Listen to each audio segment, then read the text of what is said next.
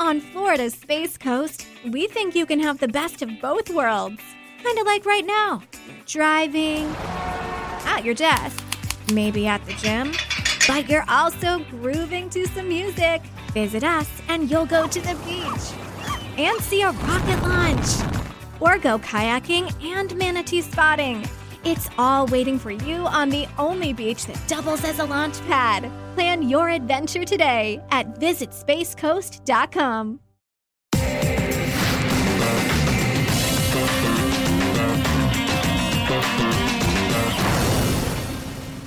Hello everyone and welcome to Cricket Unfiltered, the News Corp cricket podcast. I'm your host Andrew Menzel, aka Menners, and I have a very special guest today. Pat Cummins is on the show. Pat, welcome to the podcast. How are you? G'day, Menners. I'm good, mate. Good to be here. You got my name right. Stephen O'Keefe called me Menace to start things off, but no, it's Menace, so good one. So, Pat, thank you so much for doing the podcast. You're on a bit of a layoff now, not in the UAE. Dodged a bullet there a little bit. Looks like a pretty flat track in the first test. Actually, listeners, were recording after day 4 of the first test. Yeah, it looks pretty flat. It does, yeah. It's, I wish I was over there. Obviously, love to play a test match. As played the last, I think, 13 or 14 straight. But I suppose if you're ever going to miss one, it's probably the spinners that can hopefully do the job over there. But yeah, that particular wicket in Dubai looks pretty not much movement, pretty batter friendly, I think. So I thought we've bowled really well so far. Stuck at it, the boys. Stuck at it, accurate. Yeah. It's I think some of the times actually finding a wicket can be out of control on a wicket like that. But I thought we've controlled the run rate pretty well. And yeah, sometimes you just get those wickets where there's not much you can do about it, I think. No, and I've noticed that there's this new secret ingredient to fast bowlers called pickle juice. Now, I own a cafe, and pickle juice is actually a really secret ingredient to potato salad. If you want to make a killer potato salad, you put in a bit of pickle juice. But what is it that helps the fast bowlers with the cramp? Yeah, pickle juice has been something that's it's been around for a couple of years. I think maybe it started in the AFL or something like that, but it was actually something our old trainer, Damien Mednes, brought back in. But yeah, basically when you just get some cramps, you swish around some pickle juice and vinegar and salt, I guess. Yeah, something like that. And yeah, it's meant to kind of help with the cramping. So I don't know how much of it's placebo, how much of it's science. So I think it's probably a mixture of both. But it's I think it helps when you start feeling cramps come on. Something like Starkey when he was down that day one up, I think that's pretty hard to come back from. But well, if you're ever at home and you're making potato salad and you think, how can I jazz this up? Just reach into the kit bag and pull out the pickle juice. That's it. Or if you're cramping up, just have some potato salad. Yeah, if you can. Well, that's a good point, actually. That might be this summer. Bring out the potato salad in the middle of a test. That might not be good for your guts, though, when you're running maybe not. All right, so listen, there's a big show today. Pat and I are going to talk about his career so far and talk about the summer ahead. So that's all to come. I just want to run you through some of Pat's amazing statistics. He made his debut for Australia in 2011. At just 18, he has now played 14 tests for Australia, taking 66 wickets at 23.81 and has a batting average of over 20. Pat was also a part of the successful 2015 World Cup squad. Pretty impressive stats. Pat, do you ever look at your own figures? Thanks, Manners. Thanks for reading that out to me. That was nice. Not really. I think it's probably when you stop playing and have a bit of time off that you actually reflect on. Say, for example, Ashes, you don't think about really your stats or anything. And then after the Ashes, you kind of look at the last 5 tests as a collective. And yeah, I've been fortunate so far. Everything's kind of gone to plan. And I'm sure one day it won't all go to plan and I'll have a bad day. Yeah, have a few bad test matches. But yeah, it's all been good at the moment. No, you kind of just play each day as it. Yeah, as when it you're in the moment, and I'm not going to say grind, but when you're in the daily routine, I guess you don't often reflect. But that's the one good thing about podcasts, Pat. We can do a bit of reflection today. But let's start off. I saw you doing something different for Channel 7. I saw you commentating during the Australian women's cricket. I always love to sort of ask how players interact with the media because it's such a big part of your life. Yeah. Did you like the commentating? I actually really enjoyed it. I was a little bit, maybe not hesitant, but I've never really done it before or anything like it. So the opportunity came up and I thought, I'll give it a go. Pretty historic game, and North Sydney Oval is a great ground and I was free, so I thought, let's do it. And yeah, I absolutely loved it. I think T20's probably a good introduction. There's always something happening, and it was a great game. So there was lots of runs and wickets. Yeah, I found it. I wasn't too nervous. I was pretty relaxed. And, Great. Could be something to do post playing. Maybe. Yeah, wait and see. I was quite happy to finish up my stint and get back to training, ready to play. But in the hot seat, there was a lot of pressure that night. Yeah, it was different pressure to playing. Yeah, different pressure. I think the good thing about say that game was the girls put on an absolute show. So it's just about talking about everything that's great that everyone's watching on their screen. So yeah, hopefully I added a couple of things into the coverage, but. Yeah, the main product, the actual cricket was brilliant. And how do you go when you're on the other side and you're listening to commentators or you're reading articles? Do you get annoyed? How do you interact with the media about you or the team?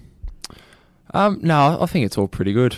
I think especially the media that the commentators or the journalists that fly around. You kind of build up a bit of a rapport with them because you're in the same hotel rooms, the same flights. You see them before play every day, and they all kind of give their opinions, knowing the full story of being away on tour for 6 months, 12 months, spending a couple of months in the subcontinent. So, it's in the end what makes us, I guess, recognised and known. They tell our stories at which we just go out and bat and bowl and.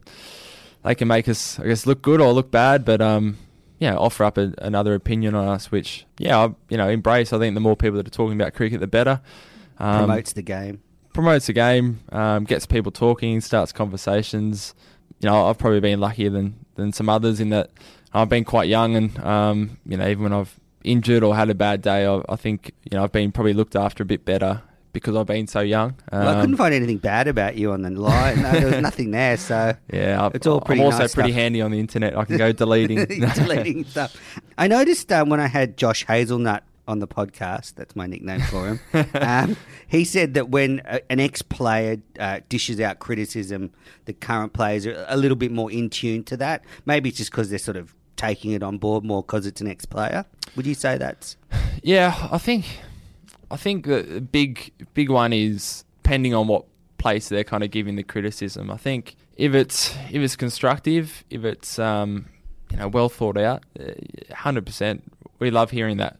Some players probably deal with it better than others, but when greats of the games who've really sat down, looking, know the full picture, have their opinion, you've got to sit down and listen. I think occasionally some, and it's a really small minority of people in cricket might come out and say, big statements. Headline grabbers, which I guess sometimes disappoints certain players because they were in that position 10, 20, 30 years ago. And, I guess when you speak to them in person, they're always really great, really positive, really constructive.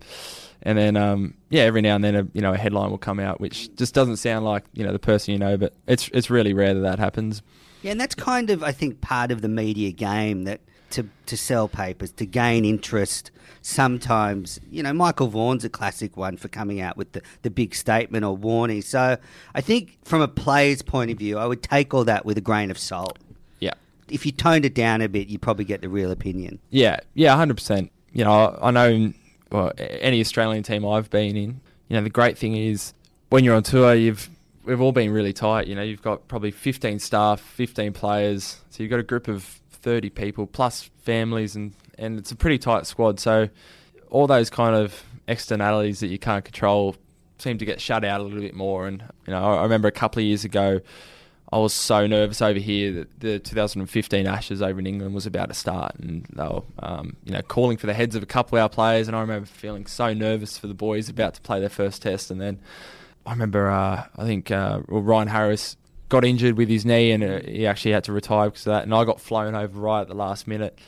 I remember I was really nervous as, all the papers were full about the Ashes and I got into camp and everyone was so calm and chilled out. And I thought, this is crazy. I was on the other side of the world 10 times more nervous than what I am now in the change room, ready to walk out and play. So I guess it can get in your head. And do you go on social media much and sort of see what's going on there and people throwing out comments left, right and centre? Yeah, I've got Facebook and Twitter, and I guess you see where all the conversations are being steered. But as you say, people that you take with a grain of salt, and there's people you really listen to. And I think everyone's got some really good points, and it's up to us as players about listening to all of them and trying to come up with things that might help us. Yeah, well, it seems like you've got really good perspective because you spent a lot of time out of the game. I've got here between your first and second tests, it was 1,946 days, which is 5 years, 3 months and 27 days. I mean, that's a long time between the first and second test. So I guess you had a lot of time to sort of live a life that was outside cricket. I read you studied during that time. Yeah, I did a Bachelor of Business. It only took me about 6 years. We got there in Better the end. than me. Yeah, I think I was probably lucky in that I kind of got the best of both worlds in that, I spent probably 6 months to a year at a time in the test team, or, in the Australian team, and kind of lived on that side of the fence, and then unfortunately got injured, but then I kind of came back to being, say, a uni student or, training here with all my state teammates. It's like balance. Yeah, I guess it was... I'd much prefer to be on tour the whole time, but it's the way it worked out, and it probably does give you a bit more perspective than being on tour or, at all times. But it's certainly not my preference. I would have preferred to be playing, but I think a lot of the players, to be honest, have the balance and the perspective pretty right, and I think it's something JL will keep kind of honing into us as well. Yeah, how important that is, and knowing how much the public want to get behind us and just embracing all of that. Yeah, that seems to be a common theme from both the men's and women's teams now, that you really want to make Australia proud the way you play.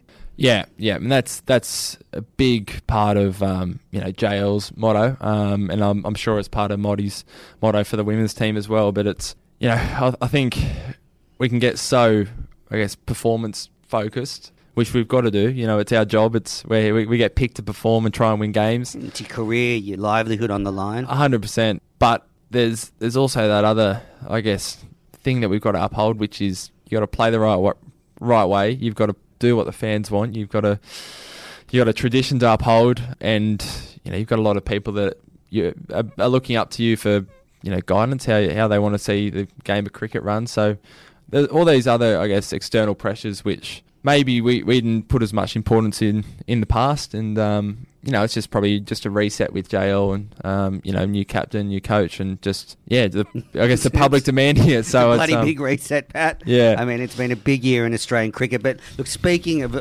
making Australia proud, last summer you had a great year, 9 Test matches. Took a total of 45 wickets. You probably don't know this, but 12 ahead of Hazelwood and 11 ahead of Stark during the same period on wicket. So at the moment, you're leading the fast bowling cartel. You've got a bit of bragging rights, and I don't think Stark will catch up with you at the moment. But it must have been really satisfying after sort of really working hard for that 5 years out of the game to play in a home successful Ashes series. Yeah, it was. Such a big part.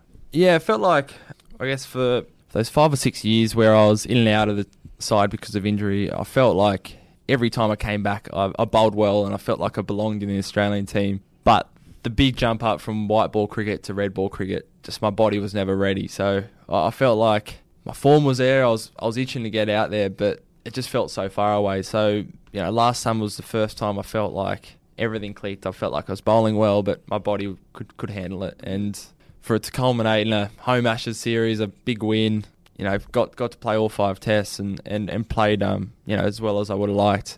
It was more than I could have ever asked for. So, now it's just building on that, making sure I do that, again and again and again. So, I can't wait for it all. And how were the relations between the English and the Aussie team last summer? Good. Yeah. Yeah, all good. I think nowadays you play with so many different people across the world.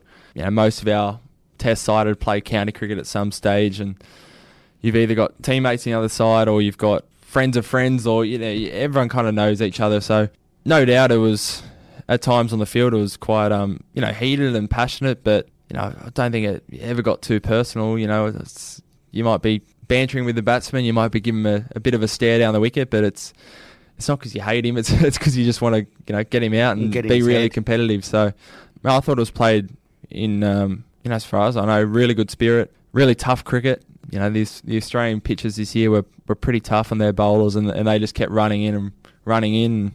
Yeah, I thought it was a really good series, and fortunately we got up 4-0. Yeah, it was amazing. Now, I just want to step back a bit and just ask you, because you've had such a long road, and it's been ups and downs in terms of injuries, and you seem really sort of together, and there's no one will say a bad word about you. So, do you have an overarching philosophy about the way you approach your career? Do you have sort of some goals or just a philosophy? I mean, I think a philosophy that's, I guess, drilled into me from probably a combination of my parents and growing up in a big family, but also just the injuries I had was just never looking too far ahead. I think in the past I've probably stressed out a bit or got worked up about a certain performance, thinking too far ahead, thinking of the end goal or whatever. For me now, I guess I'm where I want to be. I'm in the side for pretty much all three formats. It's just about trying to perform every time I go out there. So I guess the philosophy is just you can think about the future, but just trying to be present as much as possible.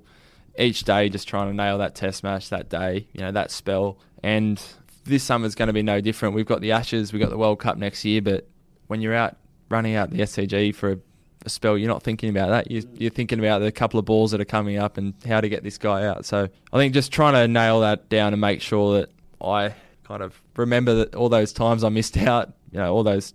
Appreciate it.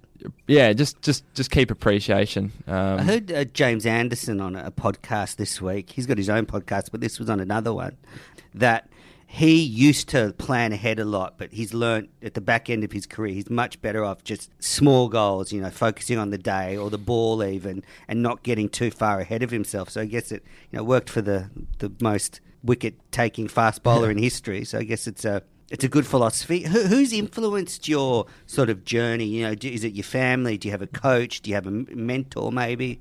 I've had a lot of people. I think first of all, I grew up in quite a big family. I've got two older brothers, two sisters, and parents both love sport, and Dad loved cricket. So sport was a big part of my childhood. Every afternoon after school, all holidays would be in the backyard playing cricket or kicking a footy in the off season. So I guess playing with my two older brothers, being competitive with them pretty much every day of my life, obviously had a massive influence on how I play cricket. And then I think once I started coming up the ranks, and I had a few really good people. DK Lilly's probably the most obvious one. That in recent years, I went to him to try and just remodel a couple of things in my action, which when I was 17, 18, I was arms and legs all over the place. So just trying to straighten things up, and he was just an absolute guru for me. I think sometimes you have to kind of take 3 steps backwards to try and make that incremental change forward. But with him, I felt little changes straight away. I felt like a better bowler. So love working with him, and he's been great. But to be honest, in the Aussie setup, the biggest influences for me are probably Mitchell Starc and Joshy Hazlewood. They've played a bit more Test cricket than I have, kind of a couple of years ahead of me, and the way they go about their cricket, the way they get themselves through a whole year or a season, and someone like Joshy, how relaxed he is all year round, and nothing phases him too much. He doesn't think too much far ahead. They're great influences for me to show how fast bowlers at the top of their game can kind of manage their way through a season and get the best out of themselves on each day. Yeah, it's amazing watching the three of you. You're a very tight bunch. It's just one of those things. Not often you'll get the 3 fast bowlers coming from one state and therefore sort of having this really tight bond. Yeah, it's fantastic. I noticed with Josh Hazlewood, he's really starting to grow into, a senior role in the team, not just being given vice captain. Even before that, I think, he's starting to really show that he wants to be a leader in the team. Yeah, spot on. I think it's probably a combination of, naturally, kind of organically happening. He's been one of the constants in the team, ODI team and the Test team for probably close to 4 or 5 years now. And we've only got a couple of, I guess, constants, but he's stayed the same person the whole time. He's a good thinker of the game. He communicates well. He's mates with everyone. He gets, you know what you're going to get with him. He's calls it like he sees it too. He doesn't mince words. 100%, and it's coming from a really good place. So, he's vice captain now, along with Marshy. But he's a great team man in that he knows how to, I guess, get everyone up for it. But also, he's just a good calming influence on everyone as well. Yeah, great. And I guess I want to ask, how did the ball tampering fiasco in South Africa affect your outlook and approach? How did it make you rethink the way you approach the game from a personal point of view? Yeah, personally, it's probably the first time I stepped out of Australian tour in probably 18 months, 18 months on the road. So it gave me that time to, I guess, reflect. And obviously there was a billion words written about it. So you've got to sit back and reflect. For me, I think it was just that appreciation and realising that, hang on, cricket isn't just the 15 guys, 11 guys that walk out in the field, 15 guys on tour, whatever it is. Cricket is all of Australia. Everyone's got an opinion.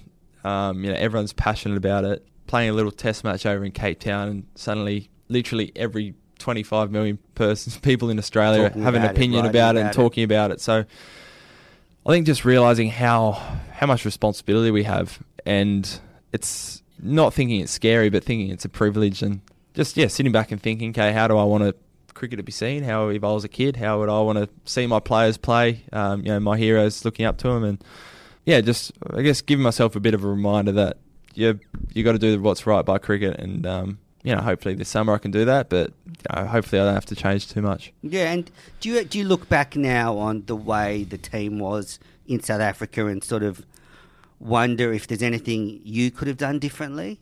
I think something that's been spoken about a little bit in the media is how really aggressive and kind of upfront we are on the field sometimes, and knowing everyone in the change room, we're not like that as people. So maybe just trying to rebalance that a little bit, trying to, I guess, improve the perception of us. But it starts by how we play on the field, and just I guess making our personalities closer to, I guess, the bravado that we show on the field. Wow. Well, I mean, it was a harrowing week there between the third and fourth test, but then you came out in the fourth test and you had your best test so far. You took 9 for 141 and made your maiden test 50. I mean, it must have been really challenging to perform in that circumstance. Yeah, I mean, to be honest, probably the hardest thing was just how drained we all were. It was, the 9th test basically of the summer. I bowled over 50 overs in Cape Town only a couple of days earlier. So just physically exhausted, and then add to that the stress of everything that happened, kind of unprecedented. It was just kind of one of those moments where you just kind of have to pick up the ball and go, all right, I've just got to go and do this. Suck it up. 100%. It's no one cares that you saw. No one cares that you it's the last You're game. Probably gutted. I mean, it was 100% heartbreaking. And we just wanted to play a good game, try and make Australia proud back home in what was a really tough week for cricket. So, unfortunately the result didn't really go our way that test, but got through it. In those circumstances, I must admit, from a fan's point of view and a long-time fan of Australian cricket, South Africa does something to me, or the South African team and the fans. They really just get under my skin. During that series, got really heightened emotion, so I can only imagine what playing against them must be. I don't know what it is, the history there, but sort of the similar hard approach to cricket seems to really sort of clash when the two teams come together.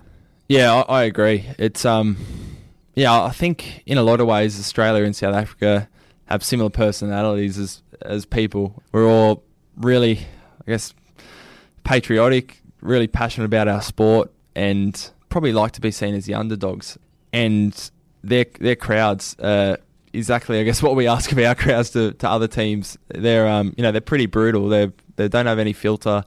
They love seeing good cricket, but they were if you want to get their respect, you've got to earn it. And that series over there was like all those things times 1,000. It was really highly strung. I think from both sides, the players and also the fans, and even the I guess the organisations as well. So it was a really, I guess, stressful few weeks, and happy we're over it. Jeff Allardyce, ICC General Manager, talking during this test about touring teams being treated with more respect by the hosts, and something that he thinks they've talked about before, but it hasn't happened. And he's talking about everything, not just sort of, making sure they're well looked after, but also good practice games and just trying to actually start respecting touring teams more. I think it's a valid point. Yeah, I think you want the best chance to succeed. I can only really speak of the performance side of things and trying to get ready for, say, the first test. To be honest, I've always felt like we've been really well looked after. It,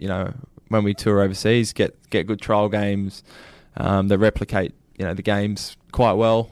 I know just recently before this Pakistan series, there was a lot spoken that they didn't play any spinners in that warm-up game. Things like that. I think I guess you hope that you just want to give the other team the best chance of going well, but at the same time making it uncomfortable during the games and making it foreign for them. But I think with striking that balance, I think the preparation for me is you just want good cricket. So you want the team that's touring to have a decent warm-up game. So the first test of a series is a spectacle, and it adds to the spectators' enjoyment, and they're seeing two good teams battling out. Yeah, and I think something like an Ashes series, part of the allure of Ashes is that you play 4 or 5 kind of tour matches during the whole series. So you play a couple in between test matches, you play 2 or 3 before tests. So it's a real kind of 3 or 4 month window of they're going to play in England. This is all about playing in England, getting yourself ready.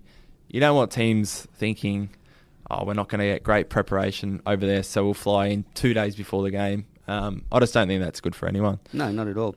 All right, we're going to take a quick break, listeners. But before we do that, Pat, I just want to ask you, as I've said many times, you seem good at everything.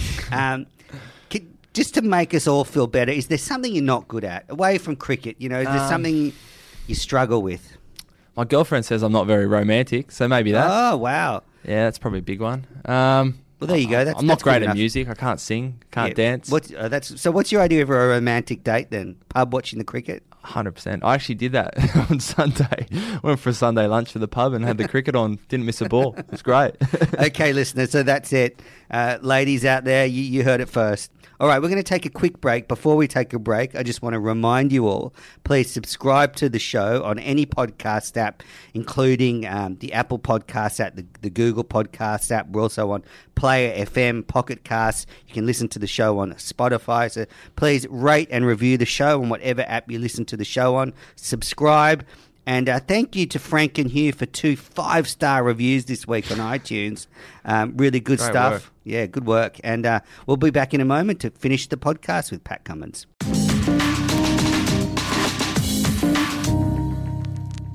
Welcome back to Cricket Unfiltered, the News Corp cricket podcast. I'm here with Pat Cummins. What a guest to have on. Better than Ben Horn and Pete Lawler, that is for sure. We've just lost 2 subscribers. What was that? We've just lost 2 subscribers. Well, yeah, 2 panellists might be hard to get back on. So let's talk a little bit about the Aussie team. I've sort of got a bee in my bonnet, and I know you can't comment on selection, so I'm not going to put you in that position. But I think the selectors seem to be changing their minds on lots of players. I'm not going to name names, but they come in, they come out, and the order seems to be changing all the time. Don't players need sort of some kind of backing and some kind of time in the team to get comfortable? I think it always helps. When I've played at my best, it's when I've felt really comfortable and in the way I'm bowling, the place in the team, and you don't really think about I guess those externalities. You just think about bowling that next ball. So I think that's always the goal. It's it's really easy to say that. I think the biggest thing about Test cricket is you play so many different conditions here, there, in between, other people playing county cricket, IPL. So there's so many different factors that go into it. But it's, I guess that's why, some like a JL or Buff, that's what they do really well. It's about, I guess, really empowering those people who might be their first game, or they might have just come back in the side or just got dropped, and trying to empower them to get the best out of themselves. Yeah, but like someone like Matt Renshaw or Pete Hanscom, who've shown promise at Test cricket, made hundreds in tough situations, sort of drift and aren't in the team anymore. And I don't know, when I was growing up, there seemed to be like a pecking order, and you had to work really hard to get in that pecking order of Australian batsmen. And I sort of seems like it's not quite there yet. What's your impression of that? It's like juggling. Yeah, I mean, growing up, that was my perception as a kid. I think we're also lucky that we had, the Test team was probably made up of 8 or 9 absolute greats of the games that we still talk about. And but you're right, a few that didn't get a game. Yeah, exactly. But you're right. They were all constants in the team, pretty much for 7, 8, 9 years. So, as I said, I think that's always the goal. It's I think probably comes back to if you're hitting hundreds week after week, you're averaging 60, 70, you can't be dropped. So, do you ever pick up the teams that are announced and go, oh, didn't expect that? It's kind of interesting being away from it. Sometimes it's easy just to look kind of at objective things and think stats here to here. When you're on tour, everything kind of seems to fall in place a little bit easier than someone might be carrying injury, someone might not be feeling that good about themselves in terms of form. The stuff we might not know. Yeah, I think there's always, I guess, a few more factors than you can maybe just look by looking up stats. But I think it's really important that we do look at stats and as well. I think back some players in, give them some time to build into their games and their careers. Yeah, 100%. And I'm sure the selectors and the coaches all think that and come up with their team. So I haven't been over there, so never know what's going on. But we're talking generally. I don't want to make you talk about particular selections. All right, so Justin Langer's in there. Big fan of JL. I love his attitude. What I love about Justin Langer is he's always growing from when he made his test debut 27 years ago or something to now. He seems to always be on this path of self-discovery and self-growth. How have your dealings been with him? I actually haven't spent too much time with him, to be honest, the last couple of months, being out of tour. We've done a couple of camps where we've come together and, some of the things he spoke about is you just can't help but wanting to go run out and play and run through a brick wall for him. He's so passionate, patriotic, knows how he wants to play, how he wants us to be as people, his vision, his standards. He's just got such a clear vision, and I think it's quite infectious. He wants to drag everyone along with him, and it's probably one of the big things I'm looking forward to this summer is working with him. I love working with Buff for 5 or 6 years, and JL's going to be probably a slightly different direction. Personal tips or anything? I guess probably the one thing that I did appreciate was it's a really new team. Someone like Joshy Hazelwood and I, we've missed the last couple of tours, but still being able to give us that big picture idea of, don't worry, you're injured, but we've got the summer, we've got Ashes, we've got this, don't stress out about now.